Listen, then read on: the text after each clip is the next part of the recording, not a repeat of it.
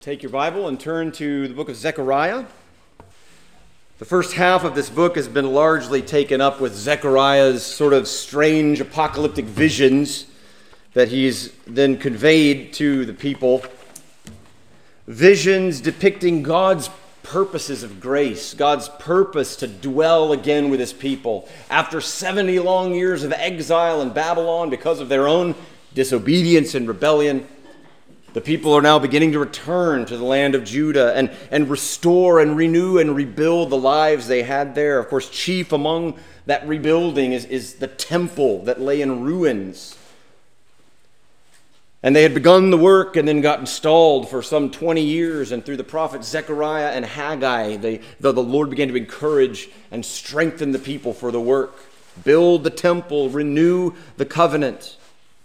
And so we saw all of these visions that depicted God's heart for his people, and God's purpose is to judge those who had oppressed them and to give blessing and grace and to dwell with them in covenant faithfulness again.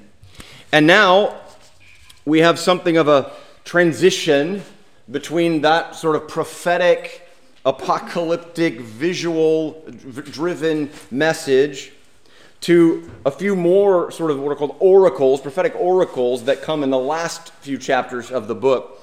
And what we have in chapters 7 and 8 is a little bit of a pivot point where now we start to see the temple is almost finished. The work has been going on and it's close to completion. And so now there's a message here from the Lord through the prophet Zechariah concerning the way that the people of God live together, the way that they should live in covenant faithfulness with him and with one another. And the big idea, the main idea that comes from these two chapters is that the gospel replaces mournful fasting with cheerful feasting. The gospel replaces mournful fasting with cheerful feasting, and we'll see that unfolded as we go. Zechariah has strengthened the people of Israel with visions and messages filled with God's promises to rebuild and restore the land. Work has restarted, and now about 2 years have passed since the night visions that Zechariah received that we'd spent several weeks looking through. And you can see that 2 years have passed because verse 1 of chapter 7 says, in the 4th year of King Darius, in the 9th month. And the night that Zechariah received these visions, we're told back in chapter 1, verse 7, was on the 11th month of the 2nd year of the reign of Darius. So we're almost 2 years now past that initial prophetic utterance of Zechariah. And so the work has been going on, and it'll be another 2 years or so before the work is actually completed. But progress is being made. The building is ongoing. And so the whole scenario here, that these two chapters get set up with a question. Some men from Bethel are going to come to the priests and the prophets, probably Zechariah and Haggai, in Jerusalem and ask them an important question. And then the rest of these two chapters are God's answer to this question. Let's read the first 3 verses together for the setting of the stage, if you will. So some of the people from the town of Bethel, seeing the good work going on and feeling a sense of hope and renewal, are curious, should we continue the ritual fasts that we've been keeping during our season of exile? Let's look together at verses 1 through 3. In the 4th year of King Darius, the word of Yahweh came to Zechariah on the 4th day of the 9th month, which is Kislev. Now the people of Bethel had sent Sherezer and Regem-melech and their men to entreat the favor of Yahweh, saying to the priests of the house of Yahweh of hosts and the prophets, should I weep and abstain in the 5th month, as I have done for so many years? Bethel is a town to the north of Jerusalem, about 12 miles. In the days of the divided kingdom of Judah and Israel, Bethel would have been in the northern kingdom. It appears that in the reshuffling of things and the rebuilding and restoring of life in the land, Bethel becomes included in the kingdom of Judah. But you have leaders from Bethel making this 12-mile journey, which in that day and in those traveling conditions was no small thing, to seek the favor of Yahweh. So their main purpose for going to Jerusalem was to meet with the priests who were leading in worship and organizing the temple, and with the prophets, who are, of course, God's mouthpiece to the people to seek his blessing and his favor, and they have a particular question on their mind.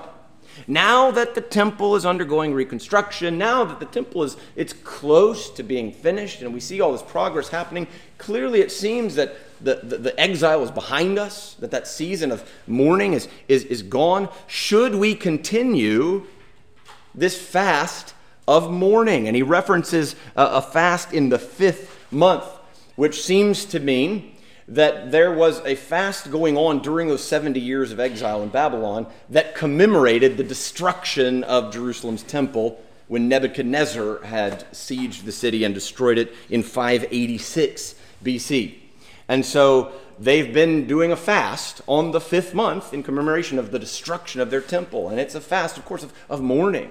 It's a somber occasion of remembering the judgment of God upon their own idolatry and rebellion and disobedience, and the sadness that came along with the loss of their place, the loss of their national identity, the exile, the scattering that they would experience in Babylon and beyond. But now things are looking up, right?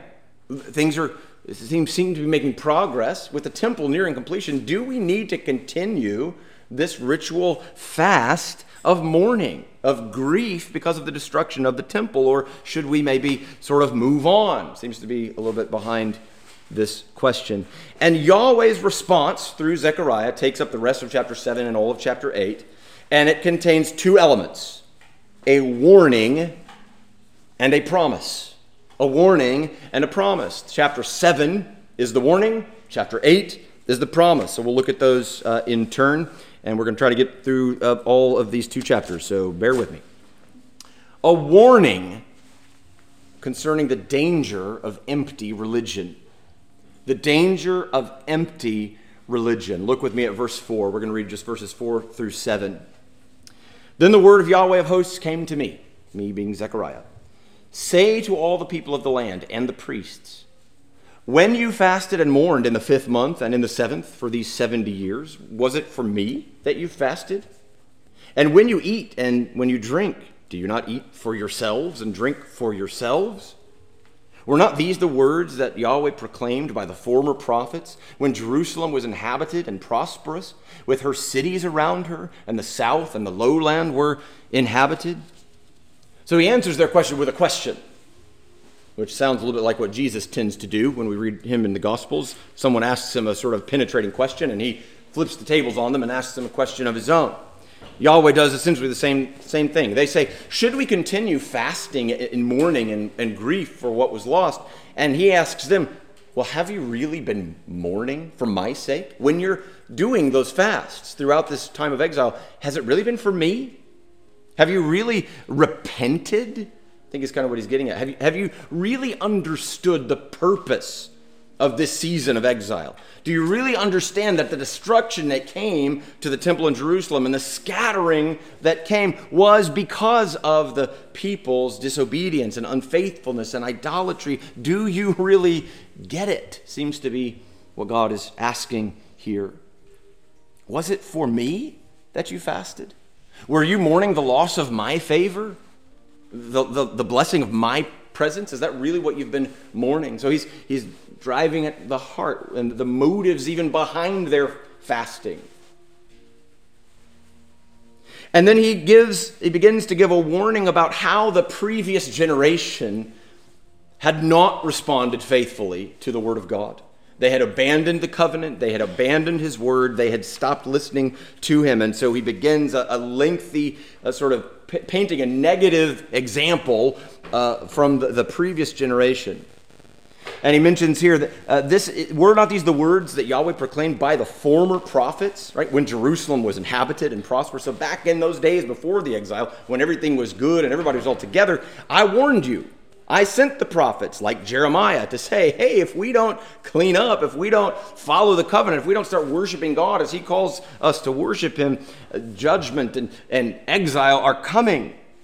And indeed, they would not listen. And he speaks to them again of the motivation behind fasting. And so there's a danger of a false fast, a false fast. And he starts to kind of explain some of this as we go. You see that the former generation had been guilty of this false fasting.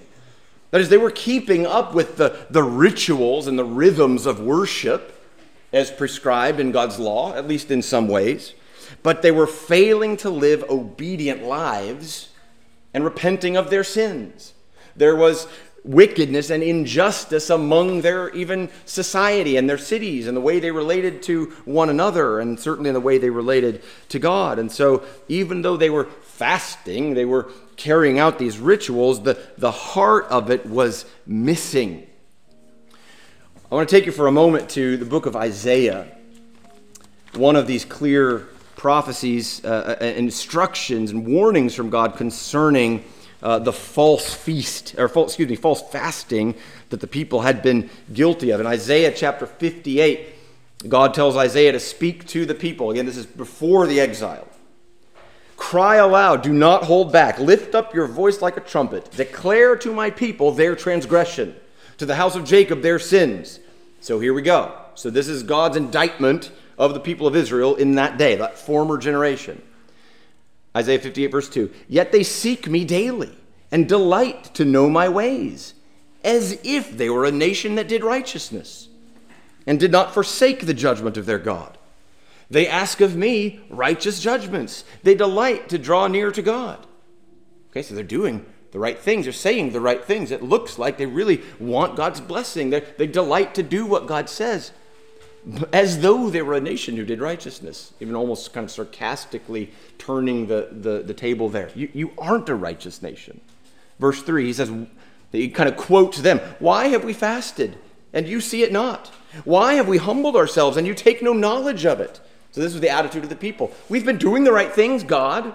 Why haven't you blessed us, right? Why haven't you showed up? Why haven't you delivered us from our troubles? He says, behold, in the day of your fast you seek your own pleasure and oppress all your workers. Behold, you fast only to quarrel and to fight and to hit with a wicked fist. Fasting like yours this day will not make your voice to be heard on high. Is such the fast that I choose? A day for a person to humble himself? Is it to bow down his head like a reed and to spread sackcloth and ashes under him? Will you call this a fast and a day acceptable to the Lord? So listen, you got the rituals down. You guys are doing all the from the outside looking in. Man, look, I mean, they've got the sackcloth, right? They're tearing their clothes, they're covering their head with ashes, they're publicly crying aloud and mourning, they're calling on God, right? Wow, this looks like a really good religious practice. But they're not righteous.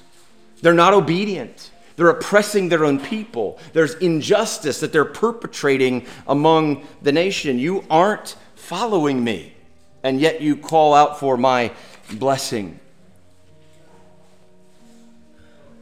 The people fervently seek God, performing fasts and wondering why God isn't responding and delivering them from his troubles. And he says, because your fasting is a mockery. You ask righteous judgments of me while you withhold justice from your own. Well, so what is he looking for? It's a fair question. What kind of fast does he want? What do you want from your people? Well, in the very next verses in Isaiah 58, he answers. He tells them the kind of fast in which he delights. Look at verses 6 and 7 of Isaiah 58. Is not this the fast that I choose? And here's what he prefers over their perfect rituals with a heart that's far from him and with injustice among them. Is not this the fast that I choose? To loose the bonds of wickedness, to undo the straps of the yoke, to let the oppressed go free, and to break every yoke? Is it not to share your bread with the hungry, and bring the homeless poor into your house? When you see the naked, to cover him, and not hide yourself from your own flesh. You turn your back on your own kinsmen, your own people, those who are in the covenant with you, and you turn a blind eye to their suffering. And indeed, you perpetrate their suffering by oppressing your workers, as he had already said to them. So the kind of fast he's looking for is a fast of repentance. It's a fast where the people are returning their hearts to the ways of God, not merely doing lip service to God and sort of asking for his help and his blessing while they're living in ways that are wildly out of step with his covenant and with his commands and with his word. So the kind of fast he delights in is when the people are in their hearts returning to him and seeking obedience and seeking to bless those among them. Well, let's see if his answer in Zechariah 7 sounds at all similar to this, right? Because he's sort of asked the question rhetorically, were you really mourning for me? Right? When you fast, was it not for yourselves? And so he begins to answer that question in verses 8 through 14. Let's look at these verses, and I want you to see if you can tell some similarities between Zechariah's words here and Isaiah's message to the former generation that we just read in Isaiah 58. So this is Zechariah 7, beginning of verse 8. And the word of Yahweh came to Zechariah, saying, Thus says Yahweh of hosts, render true judgments, show kindness and mercy to one another. Do not oppress the widow, the fatherless, the sojourner, or the poor. And let none of you devise evil against another in your heart. But they, I think again speaking of that previous generation, they refused to pay attention and turned a stubborn shoulder and stopped their ears that they might not hear. They made their hearts diamond hard, lest they should hear the law and the words that Yahweh of hosts had sent by his Spirit through the former prophets. Therefore, great anger came from Yahweh of hosts. As I called and they would not hear, so they called and I would not hear, says Yahweh of hosts. And I scattered them with a whirlwind among all the nations that they had not known. Thus the land they left was desolate, so that no one went to and fro, and the pleasant land was made desolate. So the past generation is a negative example to the people in Zechariah's day. They drew near to me in ritual and religious observance, but their hearts did not belong to me, and their lives did not reflect me.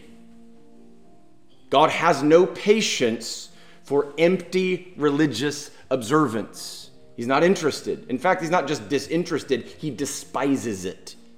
He has said elsewhere through some of the other prophets that he detests the new moons and the Sabbaths and the festivals of the people because they worship him with their lips, but their hearts are far from him. Theirs was merely empty religion, and it landed them in Babylon, scattered among the nations that they had not known.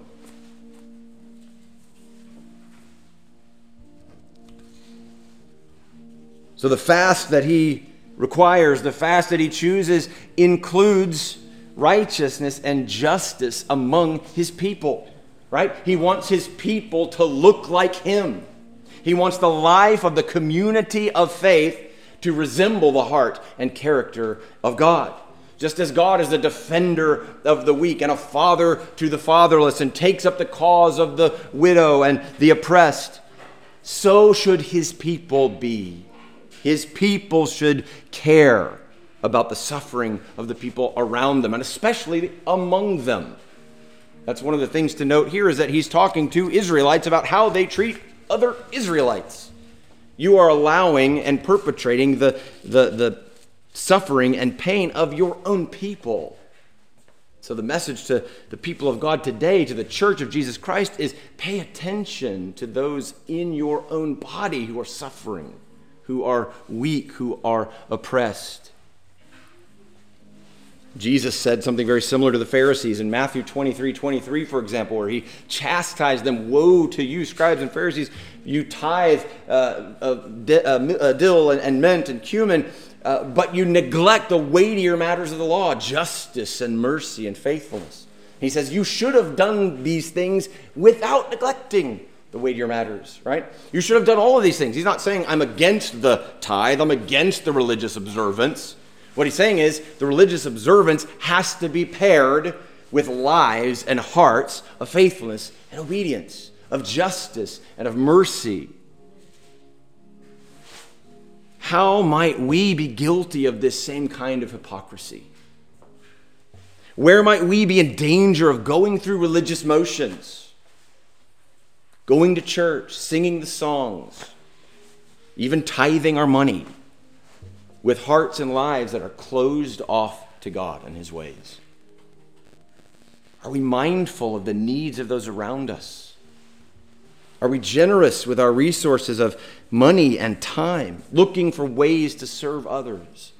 Or are we ignoring the suffering of the poor and oppressed under our own noses? Are we all the while smiling and singing songs of worship and praise? God, thank you for blessing us, while we neglect the suffering and the oppression of those around us. May we heed this warning against empty religion. It was a danger for the people of Israel in that day, and it's a danger for the church of Jesus now. It's very easy to get caught up in the trappings and live the good Christian life so that people looking in go, wow, what a great life, what a great church, what a great guy, what a great gal. They're so kind, they're so patient, whatever. But meanwhile, our hearts are far from God. Meanwhile, we're harboring sin and bitterness and unforgiveness and addictions that nobody knows about. Meanwhile, we're neglecting the suffering of people around us that we could serve, that we could help. May we soften our hearts before him, repent of our sins, and seek his strength to live faithful, holy lives that befit our calling as his people. Well, having sounded this warning against empty religion to the people, Yahweh now launches into a beautiful, sustained portrait of his good purposes for them in chapter 8. He offers them a promise, the blessing of covenant obedience. The blessing of covenant obedience. The danger was empty religion. The blessing is covenant obedience. We'll read this in a couple of chunks and talk it through. This is chapter 8, verses 1 through 8. The word of Yahweh of hosts came, saying, "Thus says Yahweh of hosts, I am jealous for Zion with great jealousy, and I am jealous for her with great wrath. Thus says Yahweh, I have returned to Zion, and will dwell in the midst of Jerusalem. And Jerusalem shall be called the faithful city, and the mountain of Yahweh of hosts, the holy mountain. Thus says Yahweh of hosts, old men and old women shall again sit in the streets of Jerusalem, each with staff in hand, because of great age. And the streets of the city shall be full of boys and girls playing in its streets. Thus says Yahweh of hosts, if it is marvelous in the sight of the remnant of this people in those days, should it also be marvelous in my sight, declares Yahweh of hosts. Thus says Yahweh of hosts, behold, I will save my people from the east country and from the west country, and I will bring them to dwell in the midst of Jerusalem. And they shall be my people, and I will be their God, in faithfulness and in righteousness. What a word of blessing and peace after the strong warning that he had just given. He begins by saying, I am jealous for Zion with great jealousy and with great wrath. I think the wrath at this point is directed not against the people of Israel, but against Babylon and against the nations who have oppressed them. We saw that very clearly in the first vision that Zechariah reported back in chapter 1. God's wrath is turned against the nations who oppress them because his heart for his people is jealous. That is, he is fiercely loyal. He is committed to protect and bless them. These are my people. Mess with them, you mess with me, is the image. And I want you to note, he says in verse 3, I have returned to Zion. Notice the tense there. I have returned to Zion.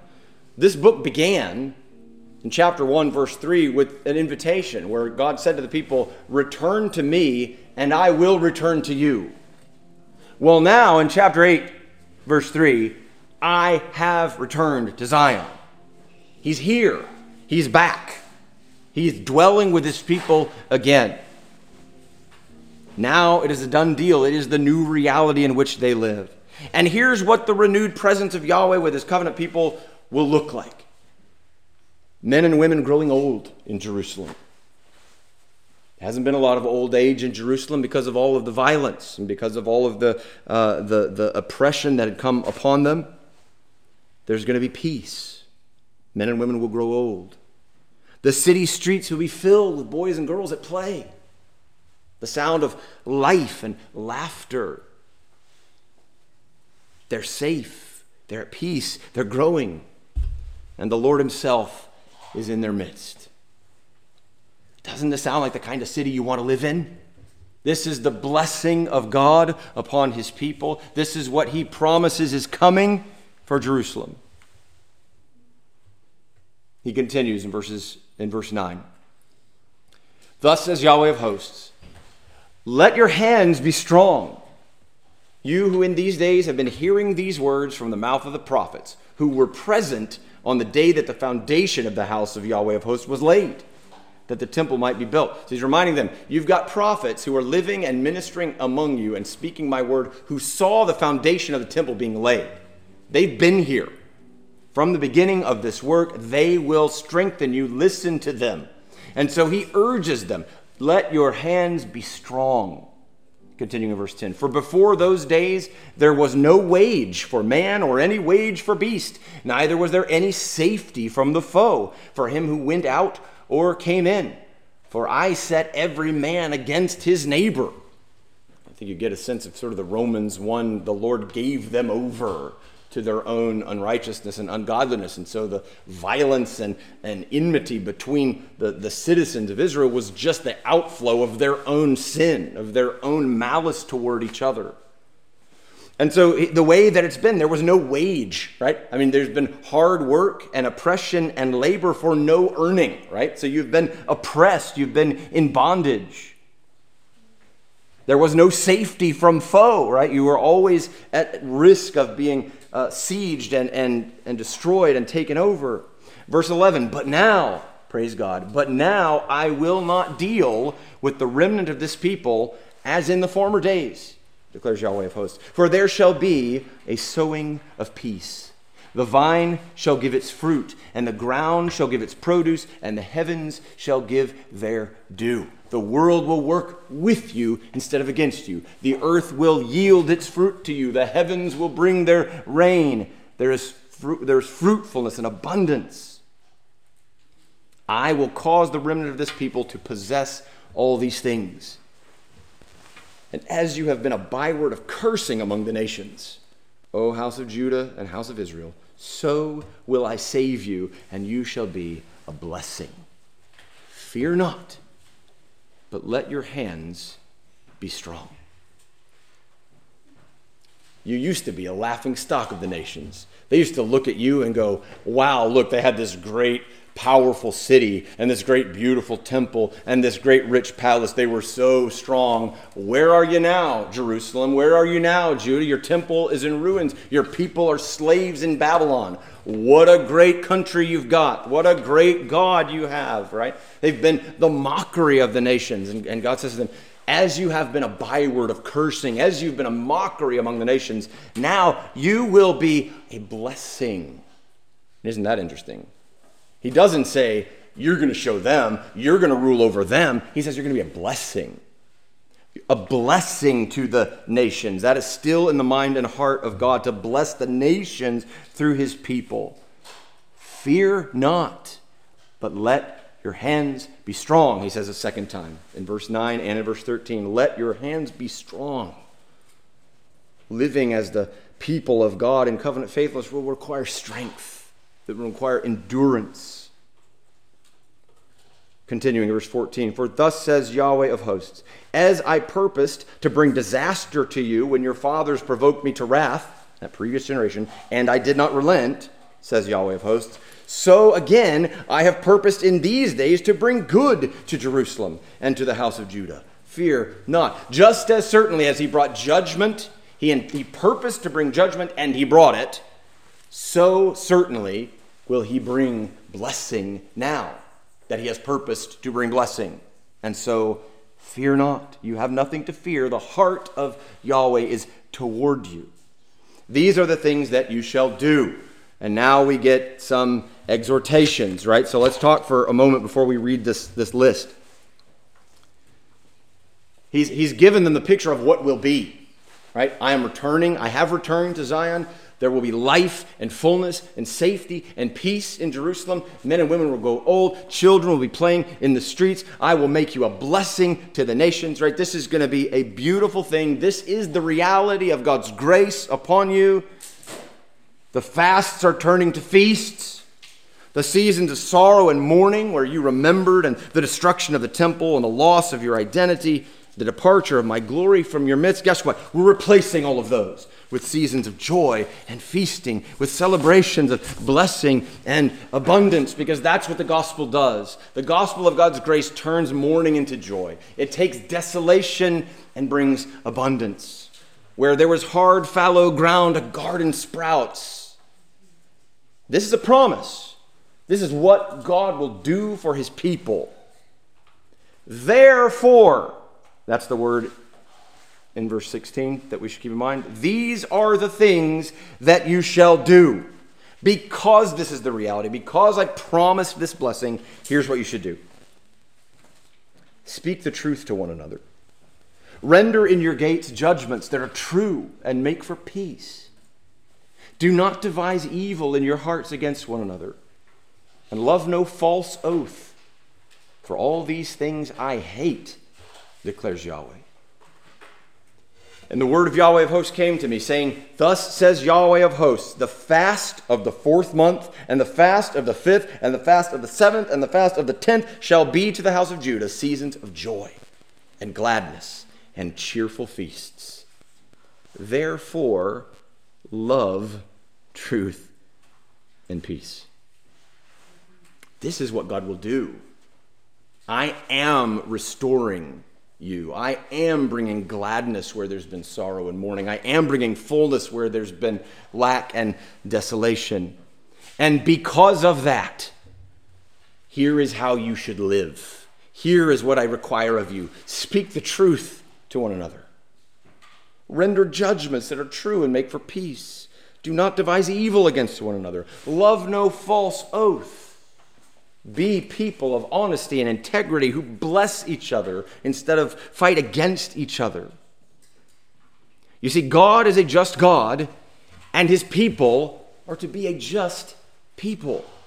The blessing of God's presence with his people is to be seen, experienced, and known in the way we carry out our lives together as his people, and the ways we engage the brokenness in the world around us. We, of all people, should be people of truth. We will not lie. We will not spread lies. We will not promote and honor those who make a habit of lying. We are people of truth. We will judge others charitably, not assuming the worst of one another, but showing others the same grace and patient understanding we would like to be shown.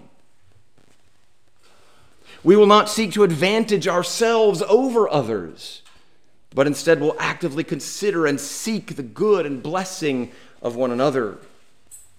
Romans tells us to outdo one another in showing honor. May the Spirit of God strengthen us to live in this way. May we reflect his just and righteous character in every dealing, in every conversation, in every thought. This is the kind of people he calls us to be. And I want you to notice there's a pattern of exhortation here that's instructive and indeed important for us to get right. First, God reassures his people of their place in his heart. He reminds them of the surety of his plans to bless them and restore them. And then he exhorts them to action. Be holy. Love truth and peace. Do justice. It's not the other way around. It's not be a just people and then maybe I'll bless you. It's, I am drawing near to you in blessing just out of sheer grace. In response to my grace, live lives of holiness, and justice, and righteousness. Obedience is not to be driven by the fear of losing our position as God's blessed, chosen people. He would tell the people of Israel, you do not obey me out of fear of losing your place. You obey me because you love me.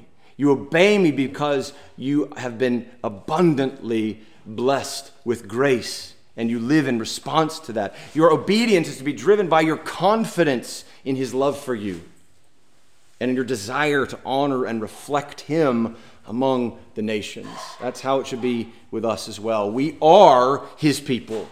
He has redeemed us in Christ. Our sins are forgiven. We have the Spirit of God indwelling us. These are not things that might be if we get our act together. These are realities of grace through Jesus Christ. Therefore, let us live according to our calling, our true identity. And he adds to the list of fasts. We've talked about the fast of the 5th month, and now he has the 4th and the 5th and the 7th and the 10th. All these things, these fasts you've carried out for mourning and sadness and remembering what was lost. We're going to replace all that with seasons of joy and gladness and cheerful feasts. And because that's the reality, because that's the promise, therefore, love, truth, and peace. The blessing of covenant obedience is that God draws near to his people in grace, and he brings them peace. He makes peace with them. And as he makes peace, he calls us to live in obedience, to live as a just people. And we'll see and experience and know his fullness as he intends. Let's look at the last few verses of chapter 8. In these verses, God restores the hope of Israel as they've had this season of mourning and probably even now uncertainty about what the future holds. Look at verse 20. Thus says Yahweh of hosts, peoples shall yet come, even the inhabitants of many cities. The inhabitants of one city shall go to another, saying, let us go at once to entreat the favor of Yahweh and to seek Yahweh of hosts. I myself am going. Many peoples and strong nations shall come to seek Yahweh of hosts in Jerusalem and to entreat the favor of Yahweh.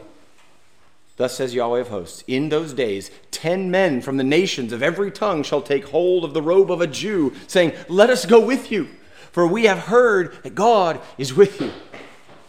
This is the picture that he gives to his people. You will be the envy of the nations, in a way. The nations will see, Yahweh is with you. We want to know him. Let's go to Jerusalem. Let's go to where Yahweh is and draw near to him. Let's seek his favor and his blessing. Just as the men from Bethel had come at the beginning of chapter 7, seeking the favor of Yahweh. So people from all the cities and all the nations around the world, strong nations, will come to Jerusalem and say, we want the blessing of Yahweh. They can once again be the means of light and blessing to the whole world. Their past disobedience has not forfeited their place in God's redemptive plan to bless all the families of the earth through the seed of Abraham. And there, of course, we see a glimpse of that future full, complete fulfillment when all the nations, people from every tribe and tongue and language of the earth, gather around the throne of God and the Lamb, singing his praises for his redemption. The same is true of us, friends. In Christ, your sin and failures do not disqualify you from receiving the fullness of his love and grace. You are in your Father's heart, and his purpose is to bless you, redeem you, to make you a light to the world around you will not be thwarted. You are his, you are free, and you are safe. Therefore, love, truth, and peace. Let's pray.